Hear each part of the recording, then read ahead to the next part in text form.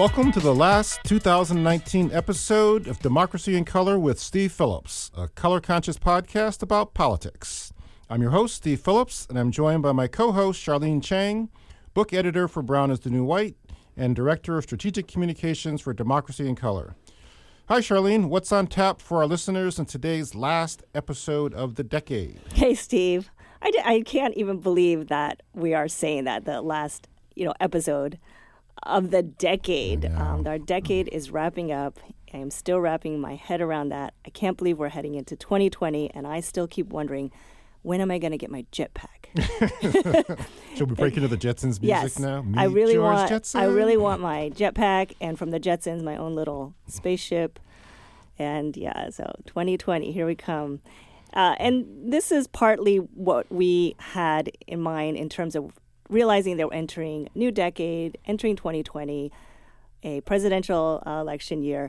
And given that there has been and was so much what we would think, what we can think of as really just hard news this year, 2019 was not an easy year. And the news was heartbreaking. It was all around kind of depressing, definitely.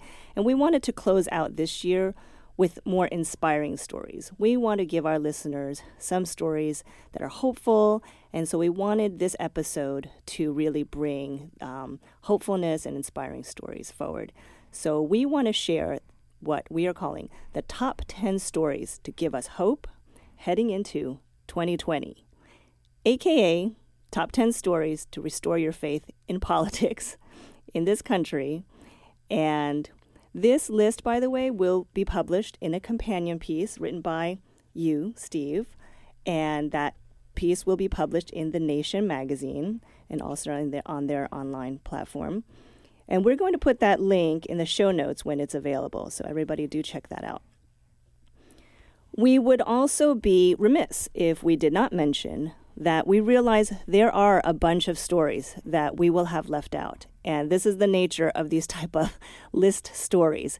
So we just want to put right out there that we know there are lots of stories that could be included in this list that we just couldn't mention all of them. We could have a list that is top 100 or 500 list, Steve, and we would probably have a 10-hour episode. Yes, then our producer's head would explode. Yeah, and I'm not really sure listeners want to listen to a 10-hour episode or that it would be that fun to record one. But we thought we needed to do, we wanted to do a list, and so we decided top 10 stories.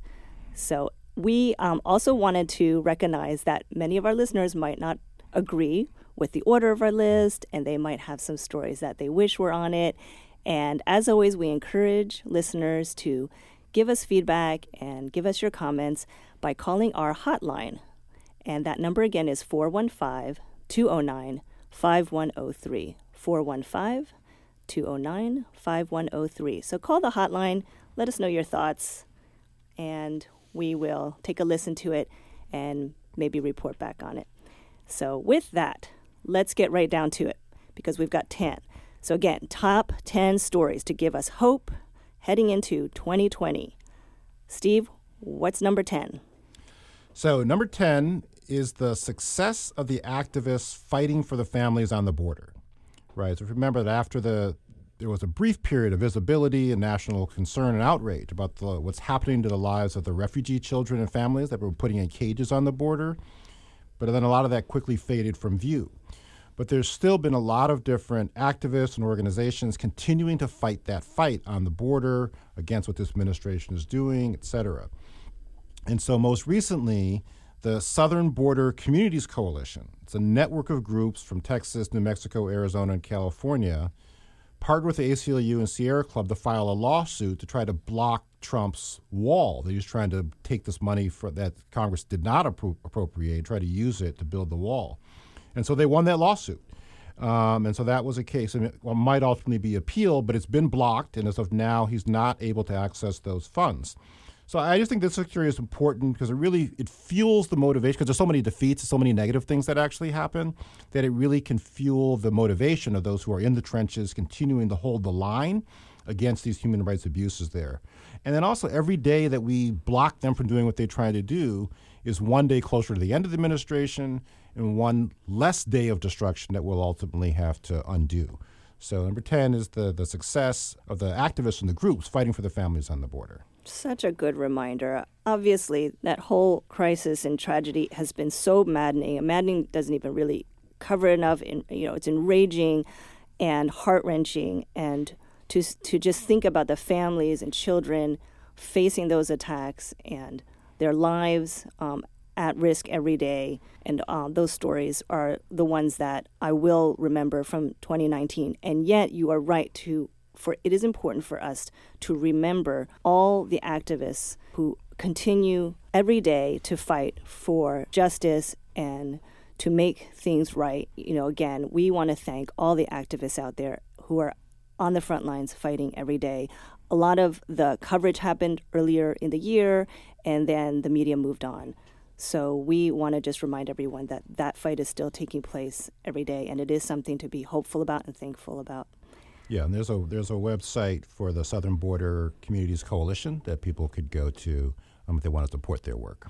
Great. Everybody check that out. Okay, moving on. Steve, tell us about number 9. What's number 9? So number 9, very excited about, is the continued and increased progressive investment in the work of Stacey Abrams. Woohoo! So many people don't know, now that Stacey's become so successful, that she was not initially enthusiastically embraced by many people in the progressive movement, including a lot of the current presidential candidates who did not get behind her until after it was safer, after she'd actually won her primary election. That's right. So I try to be broad-minded about these things, but it's also important to remember who was there early. But it's important that we build the broadest coalition. And the work that she's doing is so strategic and significant. And so the positive developments in 2019, many significant mainstream Democratic leaders, progressive institutions have stepped up big time and have actually supported Stacey's continued work on the national stage and in the state of Georgia to build upon what she did in 2018. So Senate Minority Leader Chuck Schumer chose Stacey to deliver the Democratic response to the State of the Union address, the single national Democratic voice in response to Trump's State of the Union.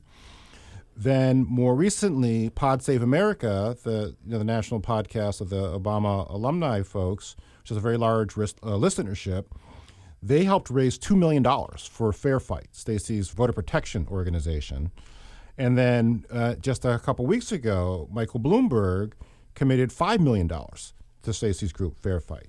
So this collective embrace and putting real resource, putting people's money where their mouth is going to help the entire progressive movement in terms of fighting against the voter discrimination and voter suppression attacks that we're facing, but also in terms of the significance of Georgia. Stacey spent many years building an infrastructure, building capacity, mobilized all these different voters. That can be a real pivot point in 2020. Georgia is winnable in the presidential race in 2020. Stacey got more votes than Bill Clinton got in 92 when Bill Clinton won the state in 92. There are 2 Senate seats up in Georgia in 2020. We need 4 to take back control of the Senate. And there's a congressional pickup that we just came within 1,000 votes of actually getting. We can also get that as well. So the strategic significance of sustaining what Stacey built is critical, and the fact that people are stepping up and putting real money behind it is why we have it at number 9. Great. I have to also say that for me in 2019, with all the hard news, every now and then I would just think of Stacey and it would just lift me. And I would think, okay, I am having a hard time listening to news, but I just heard something great that Stacey's doing, and that's going to keep me going. And yes, so thanks to Stacey, there's a lot of exciting things happening in Georgia. And with so much attention focused on the Midwest states, it's easy for us, those of us following the news and politics, to lose sight of what's possible, what's very, very possible and happening in the South and Southwest. And speaking of Stacey, I want to both remind listeners, if you haven't already, check out our inaugural episode where Steve, you sat down with Stacey. It was a great episode, great interview with her. I enjoyed being a part of that talk too. And if you've listened to it before, listen to it again, because when I listen to her, it just gives me that lift and hope and inspiration that we're all craving for in these times. Okay, next, what do we have for number 8, Steve? So number 8 is the Supreme Court decision saving the census from the Make America White Again's crew attempt to add a citizenship question to the census. And I was worried from the moment Trump won, I was worried they were going to try to mess with the census, how we literally count the composition of the people within the country, and that they were going to try to mess with that. And it took them a while to get to it, which is ultimately why they were unsuccessful around it. But it's very significant that they tried. They were actually trying to both intimidate participation of people of color and also quite literally reduce the number of people of color that would be counted in the census. And there's this fascinating story of how a lot of this came to light and how this guy was a conservative mastermind behind all this. He died this year, and his daughter was estranged from him, I think for political and personal reasons. But when she was going through his papers and his computer files, she found these memos that he had sent to the Republicans around the significance of inserting this question asking for citizenship. And it says in this memo, the kind of things that don't usually come to light when they are being very disingenuous around their motivations. This memo says it would, quote, be advantageous to Republicans and non-Hispanic whites to put a citizenship question on. So that's what they were trying to do. But fortunately, this administration is lazy, arrogant, and not terribly bright or disciplined. So they didn't properly cover their tracks. They ran out of time to be able to conduct this attack effectively. And that resulted in them getting blocked on procedural grounds by the Supreme Court in the decision that came out in June.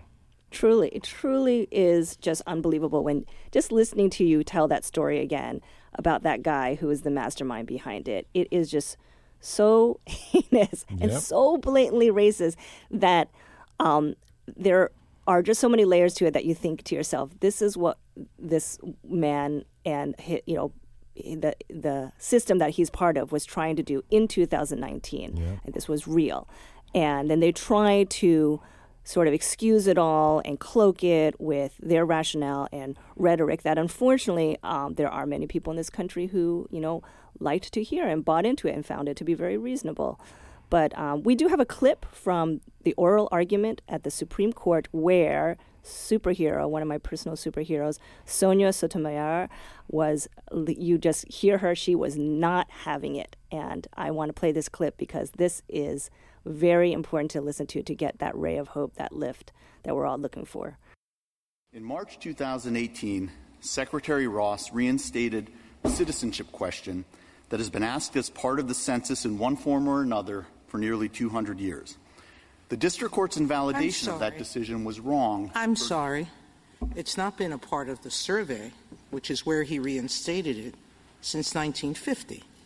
And for 65 years, every secretary of the Department of Commerce, every statistician, including this secretary's statistician, recommended against adding the question.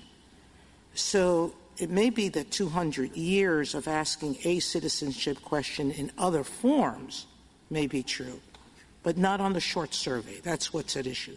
And what's interesting about that is that she cuts him off right away. This is the very beginning of the argument. He's trying to say, oh, it's always been this way and try to be all very reasonable and whatnot. And she just cuts him off right away and puts him in his place. No, she's not playing. Yes, and she I've read her biography and know about her personal journey. I mean, she is just not here to play, and she's not here for any of that messing. So glad that she's there, and really glad to have that bit of a reminder of, something that happened that was really positive. Okay, so Steve, that brings us to number 7. What's number 7? So number 7 is the Democrats winning the gubernatorial election in Louisiana. So in one of our first podcast episodes, we talked with Tim Wise, an activist, anti-racist activist who was involved in the campaigns in the early 90s against the avowed white supremacist who ran for governor, David Duke, former Grand Dragon of the KKK, ran in 91, won the majority of the white vote in that election. And so you have that in terms of showing how conservative that state is. Then when I was researching Brown is the New White, I was actually surprised to see that the second lowest level of support of any state in the country for Obama from white voters was from Louisiana, just 14%.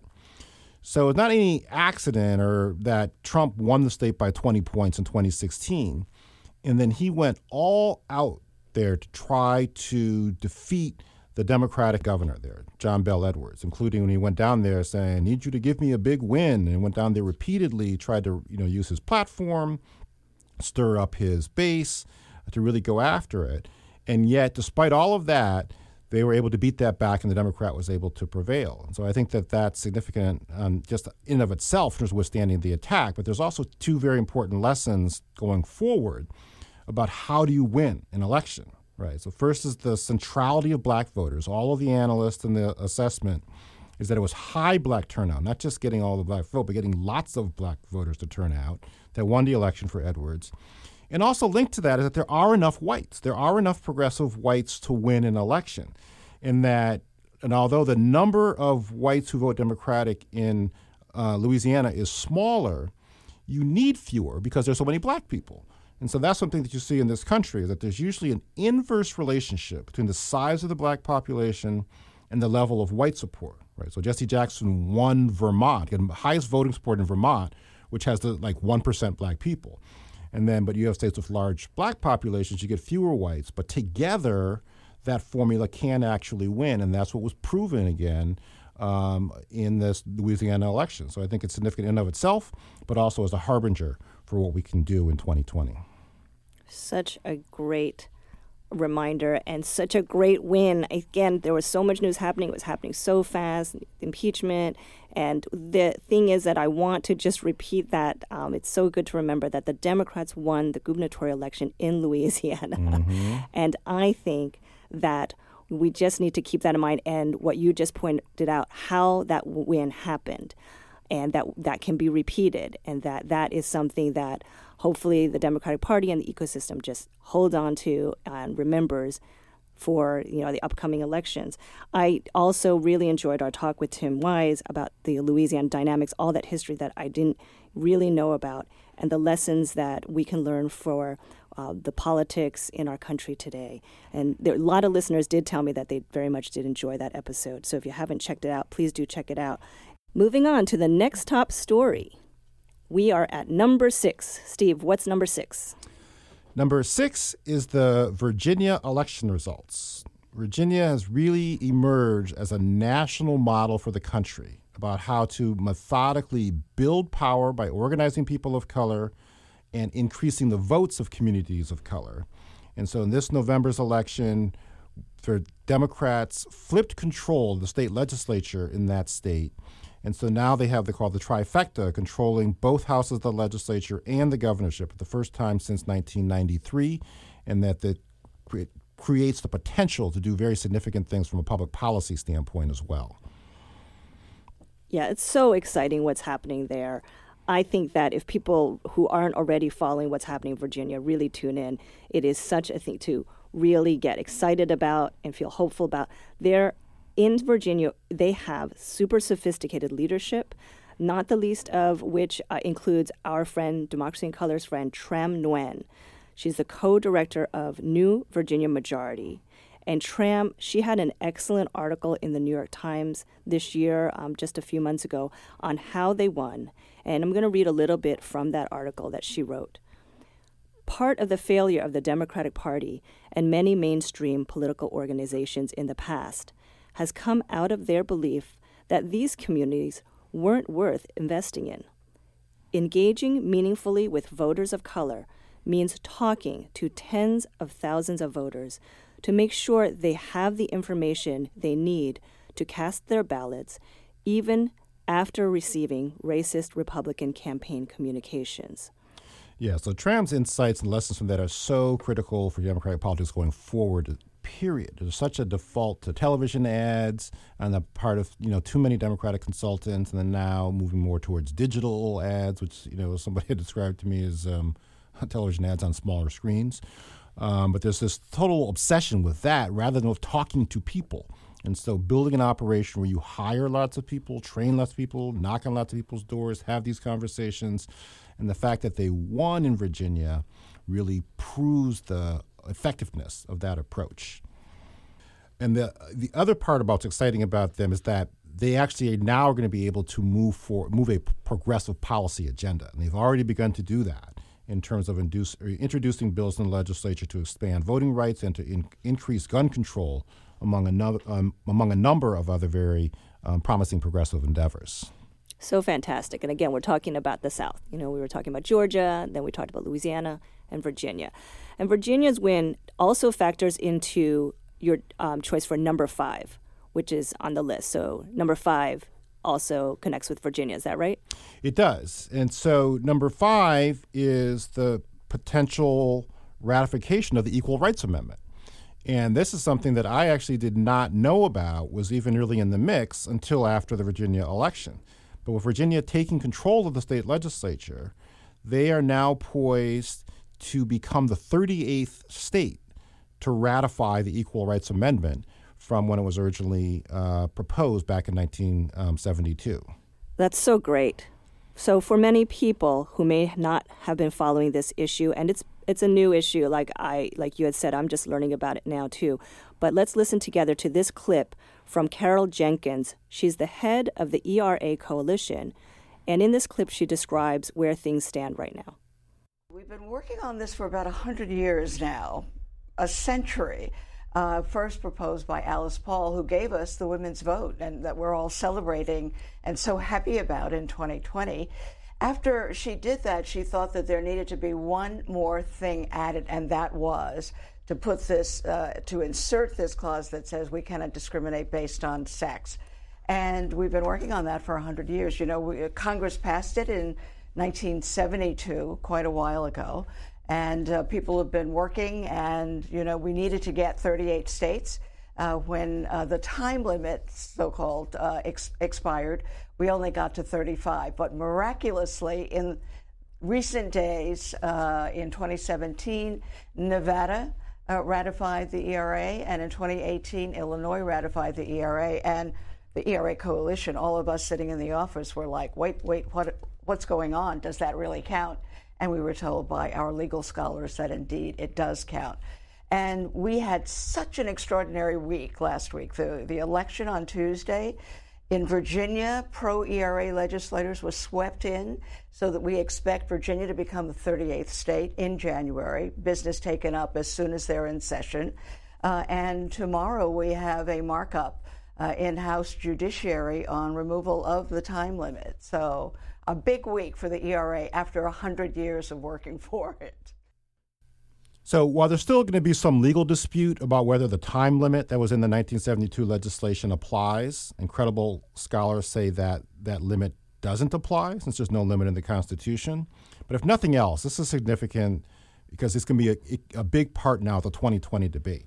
Right? So while we're running to oust an admitted sexual assaulter from the White House, the debate and the discussion in this country should we in fact ratify the Equal Rights Amendment, which outlaws discrimination based upon gender. So that will force people to take a stand and give progressives even more reason to come out and vote. Okay, so that was something that we've, as a nation, been working on for 100 years, and there's progress on that front, which is good to know. Next on our list, at number 4, is something where, as a nation, we've been making progress on for 400 years. Is that right, Steve? Well, something we've been working on for 400 years. I don't know how much exact progress there has been. But yes, number 4 is the New York Times 1619 Project. So this year marked the 400th anniversary of the arrival of the first slaves in this country. And so in light of that benchmark, the New York Times, led by young African-American reporter Nicole Hannah-Jones, conducted one of the most impressive and audacious journalistic endeavors I've ever seen. So in short, they used the full power and prestige of the platform of the New York Times to highlight the centrality of the Black experience to shaping all aspects of this country to the present day. And they're advocating a complete reconceptualization of U.S. history to mark 1619 and not 1776 as the real beginning of American history. This project really is something that will stand out in my mind from 2019 as well. It is, like you said, just an incredible piece of work and not always the easiest read, but I feel like everybody in this country should read it. And everybody, if you can, try to get a copy of it. It's, again, 1619 from the New York Times.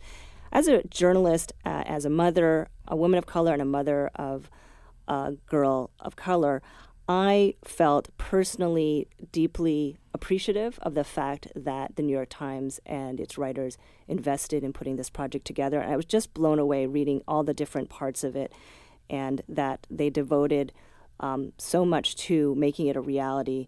And there's a companion, I believe, website and also podcast. Yes, they have a podcast that has several episodes that elaborate on the content of the magazine articles. There's so much history there and so much great analysis that I just encourage everybody to check it out. And for me, I think that I will be rereading and revisiting it because there's a lot to unwrap and really ingest and take time to digest.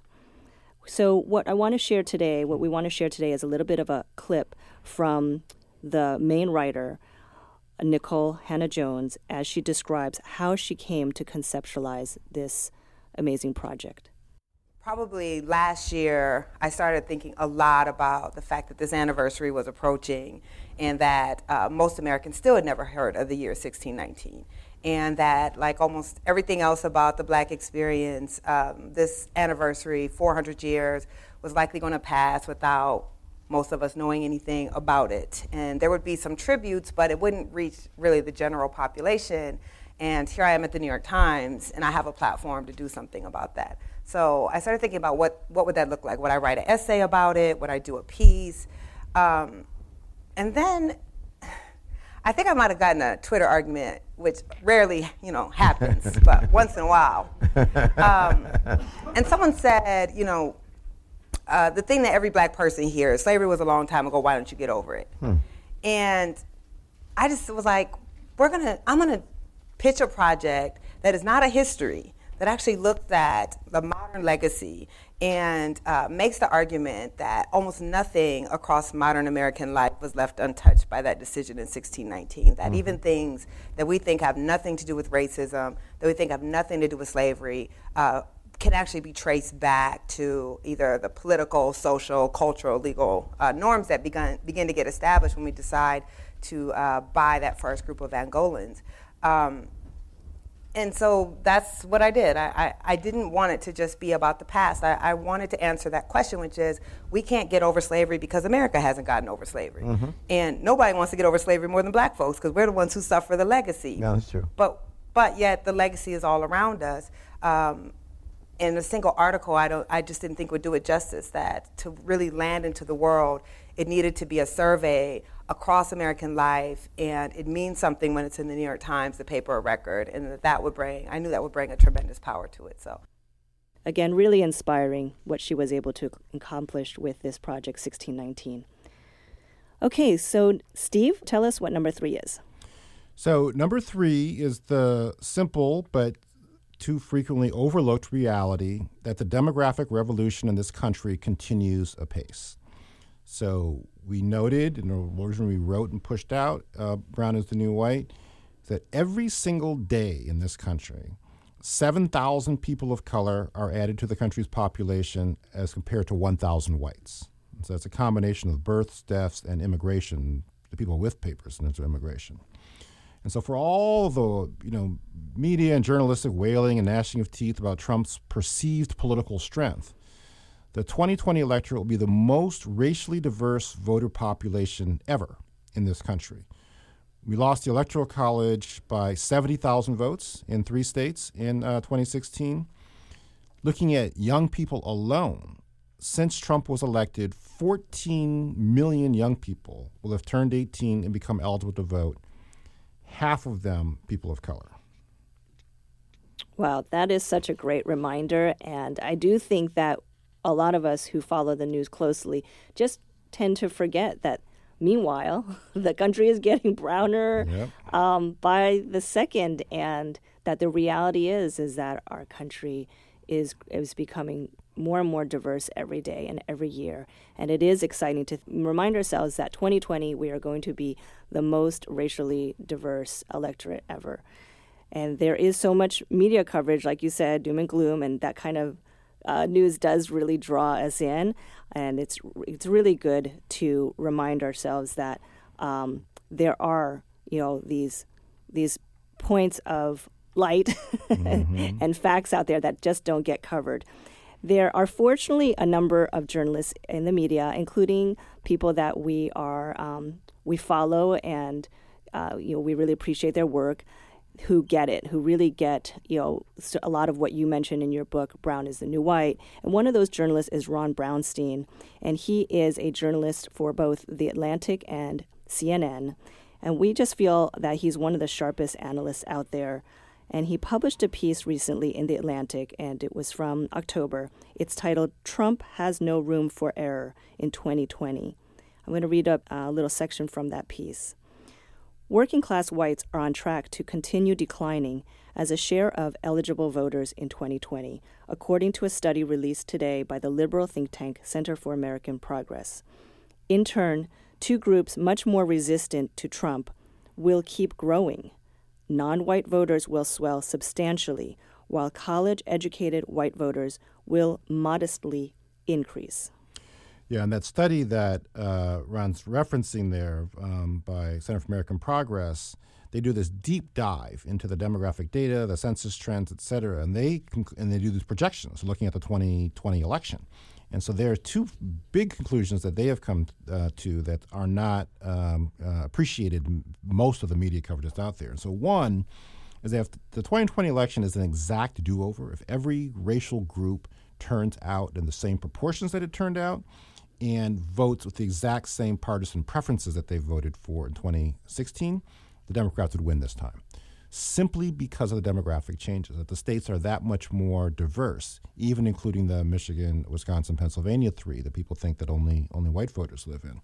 And then linked to that, this is the second point, is that if the black vote returned to the 2012 levels that we saw, that we would also win as well. So those are critical things to both realize when we're looking at strategy for 2020, but also I think there are reasons, there are cause for people to kind of step off the ledge that they might have stepped out onto if they read some of these articles predicting doom and gloom. That's right. And again, a great reminder why, and I'll probably be saying this a lot next year in our podcast episodes, but why it's so important for everybody in the New American Majority to get out and vote and encourage one another to vote. Okay, so we've come to our top two. What do we have, Steve, for number two? Number two is Nancy Pelosi reascending to the power of the speakership and the way she has wielded this power at this critical moment in history. Right. I mean, I really believe that if there were a political leader made for this specific moment, it's Pelosi in the era of Trump. Right? That's right. We have a president who's a misogynistic bully, contemptuous and dismissive of all the institutions, laws, and rules that govern our society. And he's completely met his match in Pelosi. She called his bluff on the government shutdown back in January, forced him to delay delivering the State of the Union speech. There's nothing more that he wants than national audience and attention. She blocked his efforts to limit congressional funding for the wall and for other crazy things like that. And I think another thing people don't often appreciate, why I think they not really grapple her impact, they don't appreciate how progressive Pelosi actually is. So she is, on the one hand, trying to deal with a very ideologically diverse caucus of Democrats, many of whom are not nearly as progressive as she is. But it's the combination of her savvy and sophistication and how to bring that to bear, which makes a big impact. I mean, what's been lost to history is she was critically significant in passing the Affordable Care Act. There were multiple efforts where Obama's team of advisors wanted to give up, where people wanted to make major concessions and not have broad-scale health care available. And she said in one of these meetings very famously, we're not going to settle for kiddie care. And so she held the line and fought for there to be widespread health care coverage. And so she's brought that tenacity and that coalition-building expertise to this effort. And so she held the line against the desire, including people like me around there, to move forward with impeachment, because she's a very sophisticated coalition builder and she knows her members and her caucus. But she says that we were waiting for the moment when that would make most sense, and we were ready. And she moved with lightning speed on this impeachment piece. And Trump has just been dumbfounded by it. He was like whining. It's like, well, I thought we had won after the Mueller thing. And that she's just really running circles around them and has been moving with extraordinarily effective and impressive level of power up against what we're facing and doing something to finally bring about restoring the democratic institutions in this country. Yes, so true. Nancy has this year been tireless and fearless. I mean, more so than ever. I mean, I feel like a lot of times she has been, but this year, just following her, watching her, it has been just incredible and really inspiring.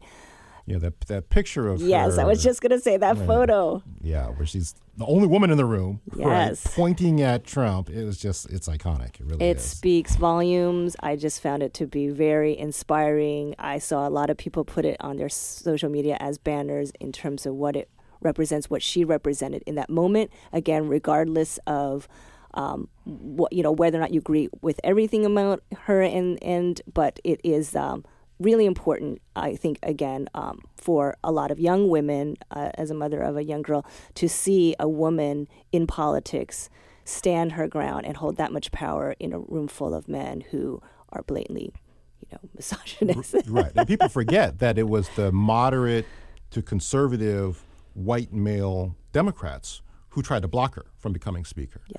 And so just on all of those different levels, they have no experience, no expertise, as well as no spine and backbone. So we are truly blessed to have Pelosi as our speaker. Great. And that brings us to our moment of truth. Drum roll.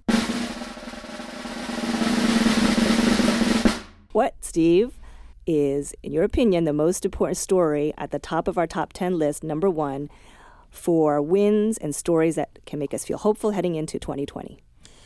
So I clearly feel that the number one story is the impeachment of the President of the United States. Right. I mean, it's that I think we use this word fascism a lot, and I've actually been increasingly using it. The other day I was all like, paused, I was like, well, what does fascism actually mean? Right. So I actually looked it up. Right. So the Webster's definition of fascism is a political movement or regime that exalts nation and often race above the individual and that stands for a centralized autocratic government headed by a dictatorial leader, severe economic and social regimentation, and forcible suppression of opposition. And if this is not what's happening in this country, then nothing is. This is the direction that this president has been moving on in a very deliberate, unaccountable, unchecked path, and he's gotten increasingly bold and confident in that direction and feeling. And it's not any accident that what he's impeached for is this call he made the day after the Mueller report came out and feeling like, oh, I got away with that. I can get away with anything. That's right. He felt like he made it through. He exactly. could keep going. And so you have that. And also it's also very affirming in terms of that you have this single whistleblower stepping forward and calling him out. And then because we had taken back the House, we were able to actually bring these institutions together. But we have been and are an inexorable march towards fascism. I used to wonder, how is it possible to live in a country where you have something like the Japanese internment, where the United States government goes around and rounds people up and puts them in camps? I don't wonder anymore. Same here. Having seen what's happened in this country. Sadly. So to have the Congress stand up, hold him accountable, impose some consequences for his actions is extraordinarily important for our democracy, for the country, and frankly for the world overall. Okay, so I have to ask a question, Steve, because it is often on my mind. Obviously, I've been excited to see the impeachment proceedings, but of course it weighs on me. The question that a lot of people have in their mind is, say, for example, that he gets impeached but not removed, then what? Yeah, so I think and there's been a number of different articles that have talked about that. So, well, first of all, it's not a given. I mean, we'll see what happens. It's likely that he's not going to be removed, but who knows what else is going to come out, right? And so there's so much that is there that if they've been able to keep the lid on these things, but who's to say that something else won't come out? So it's not a given, actually, that he won't be removed. And so that needs to be in this mix as well. So we need to impeach him so that we can see, can he actually be removed? But I think there are a few different, strategic, bigger picture pieces to it. So one, as I talked about, is it slows the march to fascism, is that he's become increasingly bold because he's gotten away with more and more and more things. And so the Mueller report threw him off his stride a little bit, but then getting away with it reinforced his boldness. And so being actually impeached, being the third person ever impeached in the history of this country, is an important check and a break on that march towards fascism. Second, in terms of looking at 2020, it educates the country about how dangerous he is. Right? If you look at the 2018 election, there was a meaningful percentage of white voters and moderate Republicans, suburban Republicans, who defected to the Democrats because they wanted there to be a check on him. And so they clearly have had doubts. And so then to have the official formalized verdict of the House of Representatives that this man has violated his constitutional duties, engaged in bribery, engaged in all this, it lends legitimacy to those doubts. And so it keeps those people from drifting back towards him and can keep them in the coalition to actually vote him out come November of 2020. And third, I think it does show, particularly if we're able to get him out, I think it weakens him politically, that just maybe our democracy can withstand this kind of an assault. But a lot hangs in the balance now. Like I'm saying, that this began with people voting in Democrats into Congress in 2018. So then you had a receptive body with that small d Democratic to receive a whistleblower's complaint about wrongdoing, to conduct a process that has then led to the impeachment of the President of the United States.